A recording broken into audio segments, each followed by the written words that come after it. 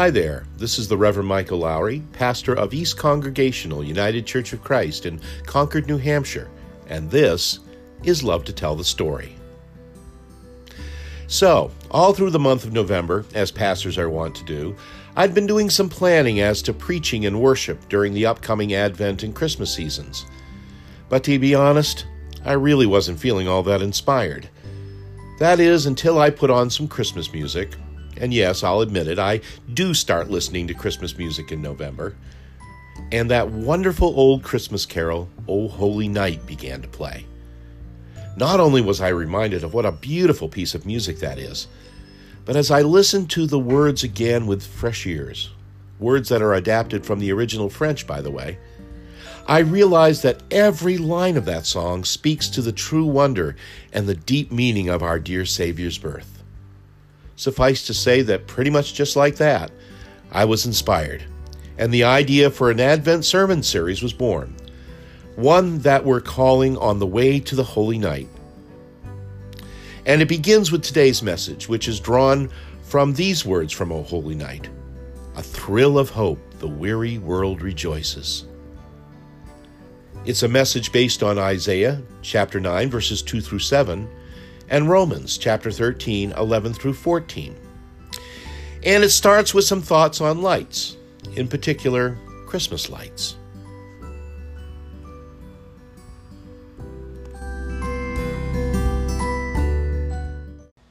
At a time of the year that is so traditionally bathed in all manner of light, I've always found it interesting, and in fact quite telling, that the season of Advent and the celebration of Christmas that it anticipates begins in darkness. Not that our modern world leaves a whole lot of room for darkness for this place to begin. Also, as I've said, being a lover of all things Christmas related, I've also taken notice, as I'm sure have you, that whereas most people used to wait until at least the day after Thanksgiving to light up their outdoor Christmas displays, these days it is not unusual to see Santa and his reindeer all lit up and ready to glow midway through November. In fact, I got to tell you a story. When I was up in Maine a few weeks back, and this was just after Halloween, I was driving down this backcountry road. It was coming on towards dusk, and I came around this corner, and by golly, there was a house with its yard already filled to overflowing with inflatables and twinkling lights. Too early? Yeah, probably. And too much? Well, all I'm going to say here is to each their own. Mostly, though, got to tell you, I feel about this pretty much the same way I feel about playing Christmas music early, whatever that means. I feel like it's such a short season to enjoy Christmas lights, so why not? And besides, in these times in which we live, who wouldn't agree with the sentiment expressed in another song of the season, we need a little Christmas right this very minute. Candles in the window and carols at this minute. And as it goes on to say, we may be rushing things, but deck the halls again now. So I say, hey, have at it. And Merry Christmas while you're at it.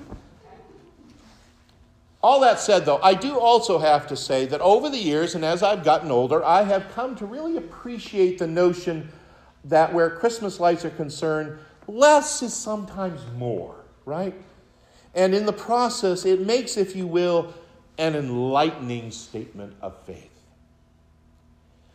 Years ago now, back in my student pastor days, I spent more than a few December nights driving back and forth from my seminary classes to Holton.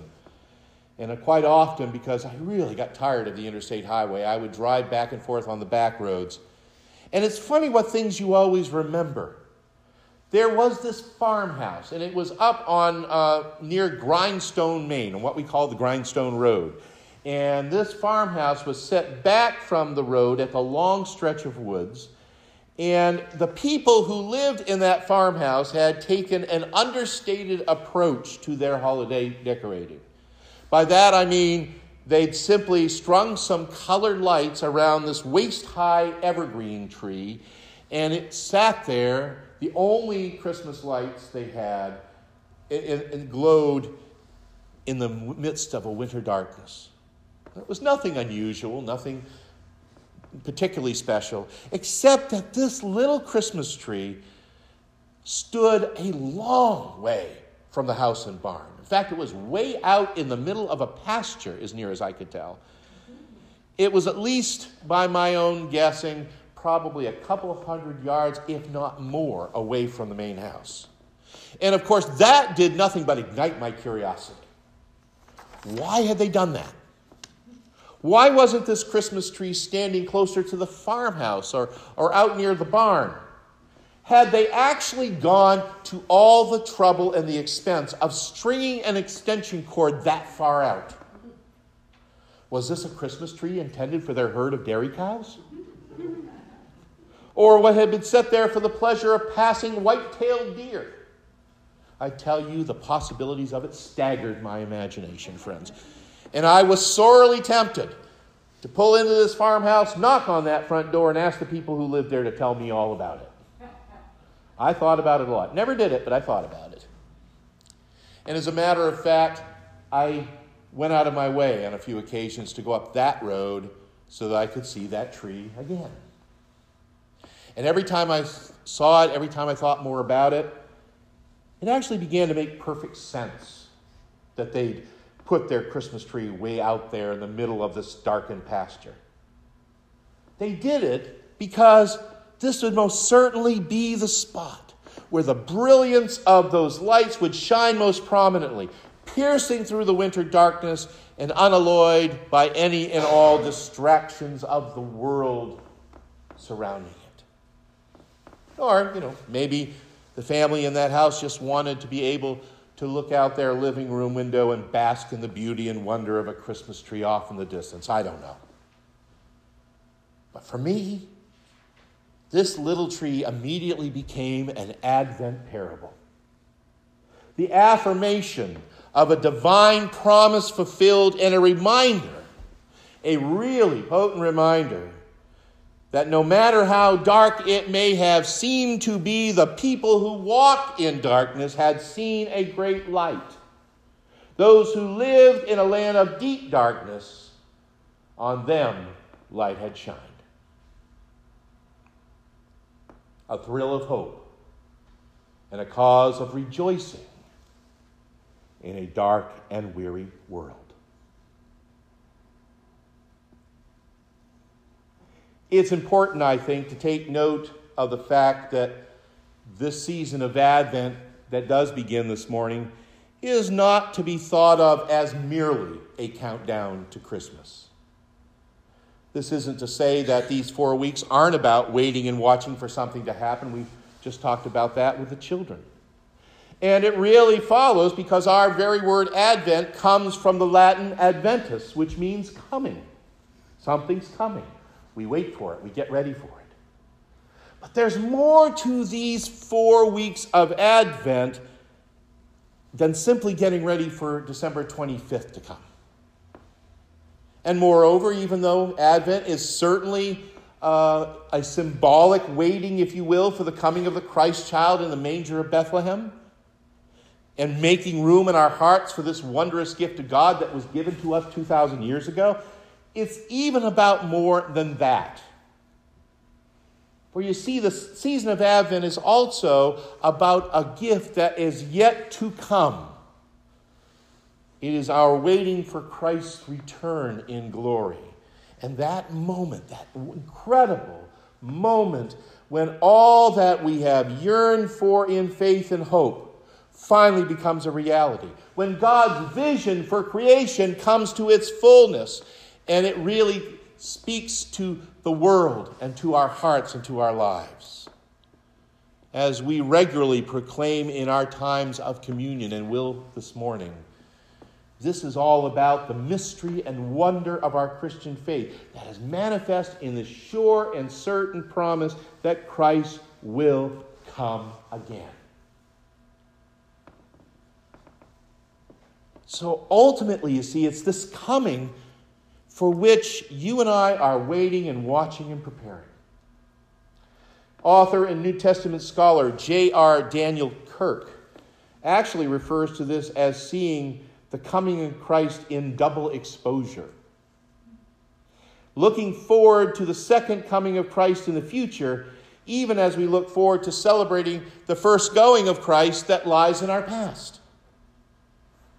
But you see, just as our way to the holy night of Christmas Eve and day begins not with shepherds and wise men or a heavenly chorus, but rather with Isaiah's promise of a great light in a darkened world, so you and I, who are dwelling in the midst of our own darkness, await, as the song says, the breaking of a new and glorious morn.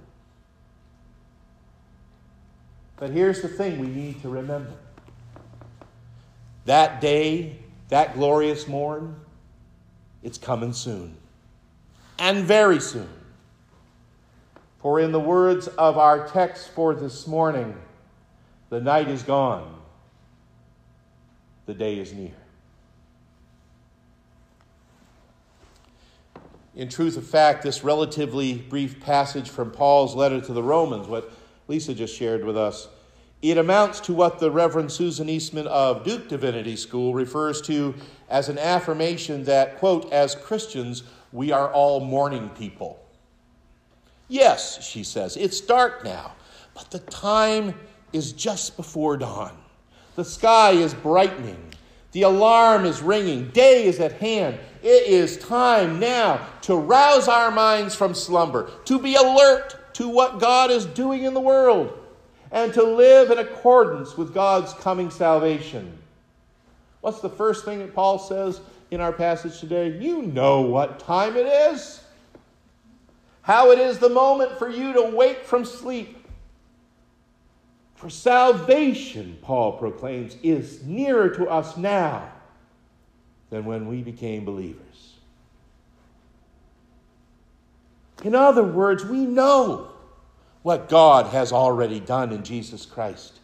We know how it will be for those people who walked in darkness and who saw a great light. And we know that it will be so for us as well. And that light is very, very near to us indeed. We are not people of the night. We are people on whom light has shined. The ones for whom a child was born. The one who is named Wonderful Counselor, Mighty God, Everlasting Father, Prince of Peace. We are the ones who have been given salvation and the true light of life through the Lord Jesus Christ. And we are the ones soon, and very soon, who will know the full and brilliant light of his glory. So, says Paul, as we await that moment that is to come in its fullness, let us lay aside the works of darkness and put on the armor of light.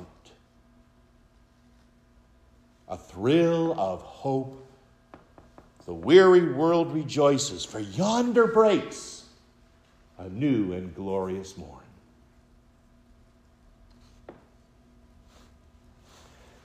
Now, what's interesting here about Paul's Advent promise of light, as you heard Lisa read this today, is that it immediately connects to, shall we say, a more ethical and moral stance in life.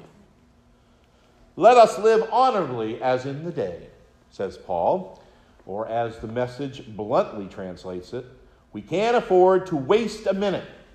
We must not squander precious daylight hours in frivolity and indulgence, in sleeping around and dissipation, in bickering and grabbing everything in sight.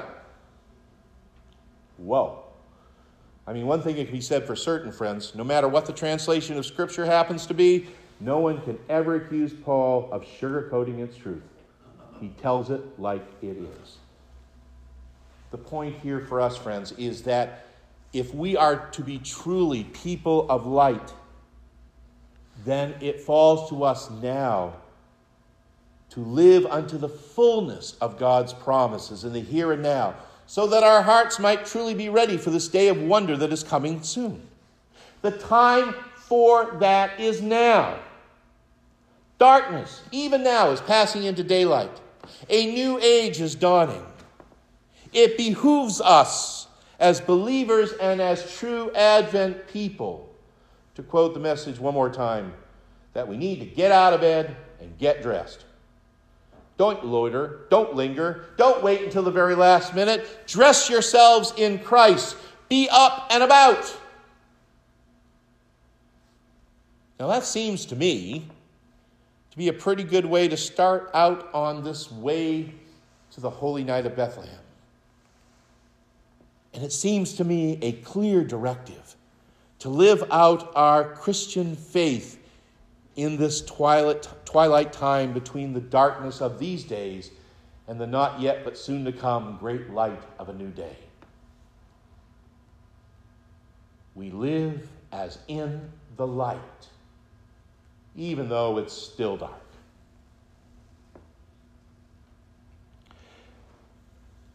As you know, there is so much that I love about this sacred season, and most especially in the traditions of worship that we are sharing together in this place.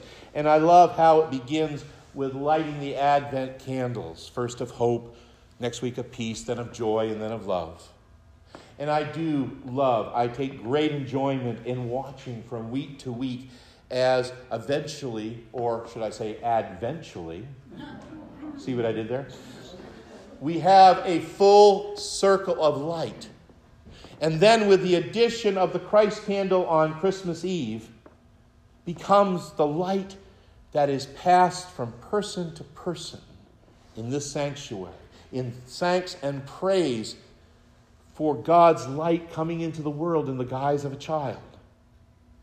It is one of the most beautiful and powerful times we share as a worshiping congregation. And I got to say that not only is it one of my favorite parts of Christmas, pastorally speaking, is probably my favorite moment of worship in the entire year. Singing Silent Night and watching this sanctuary go from relative darkness to one that is filled with the glow of candlelight. And I love it for a whole lot of reasons. I love it because it's the culmination of this Advent journey we've taken to get to the manger of Bethlehem. And I love it because it's an affirmation of the gift that's being given us there. But I also love it because in the larger sense, the Advent candle and the Christ candle and the candles we share ends up representing the great and holy light that has shone into the deep darkness of life and living, as well as this glorious reminder that even if right now the darkness seems so overwhelming that it even appears to be hopeless to us, nonetheless, the light comes. The night is far gone. The day is near. And in the advent of Christ Jesus, there's a thrill of hope as the weary world rejoices. And in that thrill of hope, a pathway opens up for us of a new and better and blessed life. Well, my friends, the light of hope is ours. It belongs to you and me. And it is given to us and the world. The light of hope shines. And our Advent journey on the way to the holiest of nights begins. And so let us truly lay aside the works of darkness. Let us put on the armor of light. And let us walk together into this new day that's about to come. And as we do, may our thanks be to God. Amen and amen.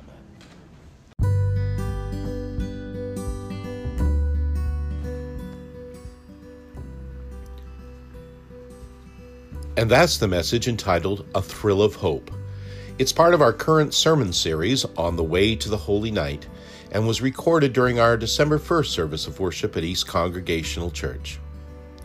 As always, if you're looking for a place to worship, especially now that the Advent and Christmas seasons have begun, we would love to have you join us at East Church. We gather each and every Sunday morning at 10 o'clock at the church on 51 Mountain Road in Concord, New Hampshire. And if you come, I know that it will be a huge part of making this season both merry and meaningful. I would love to have the chance to welcome you in person. Well, that brings us to the end of another episode of Love to Tell the Story. This is Michael Lowry, and I thank you for listening. And until next time, may God bless you with a great day. Talk to you soon.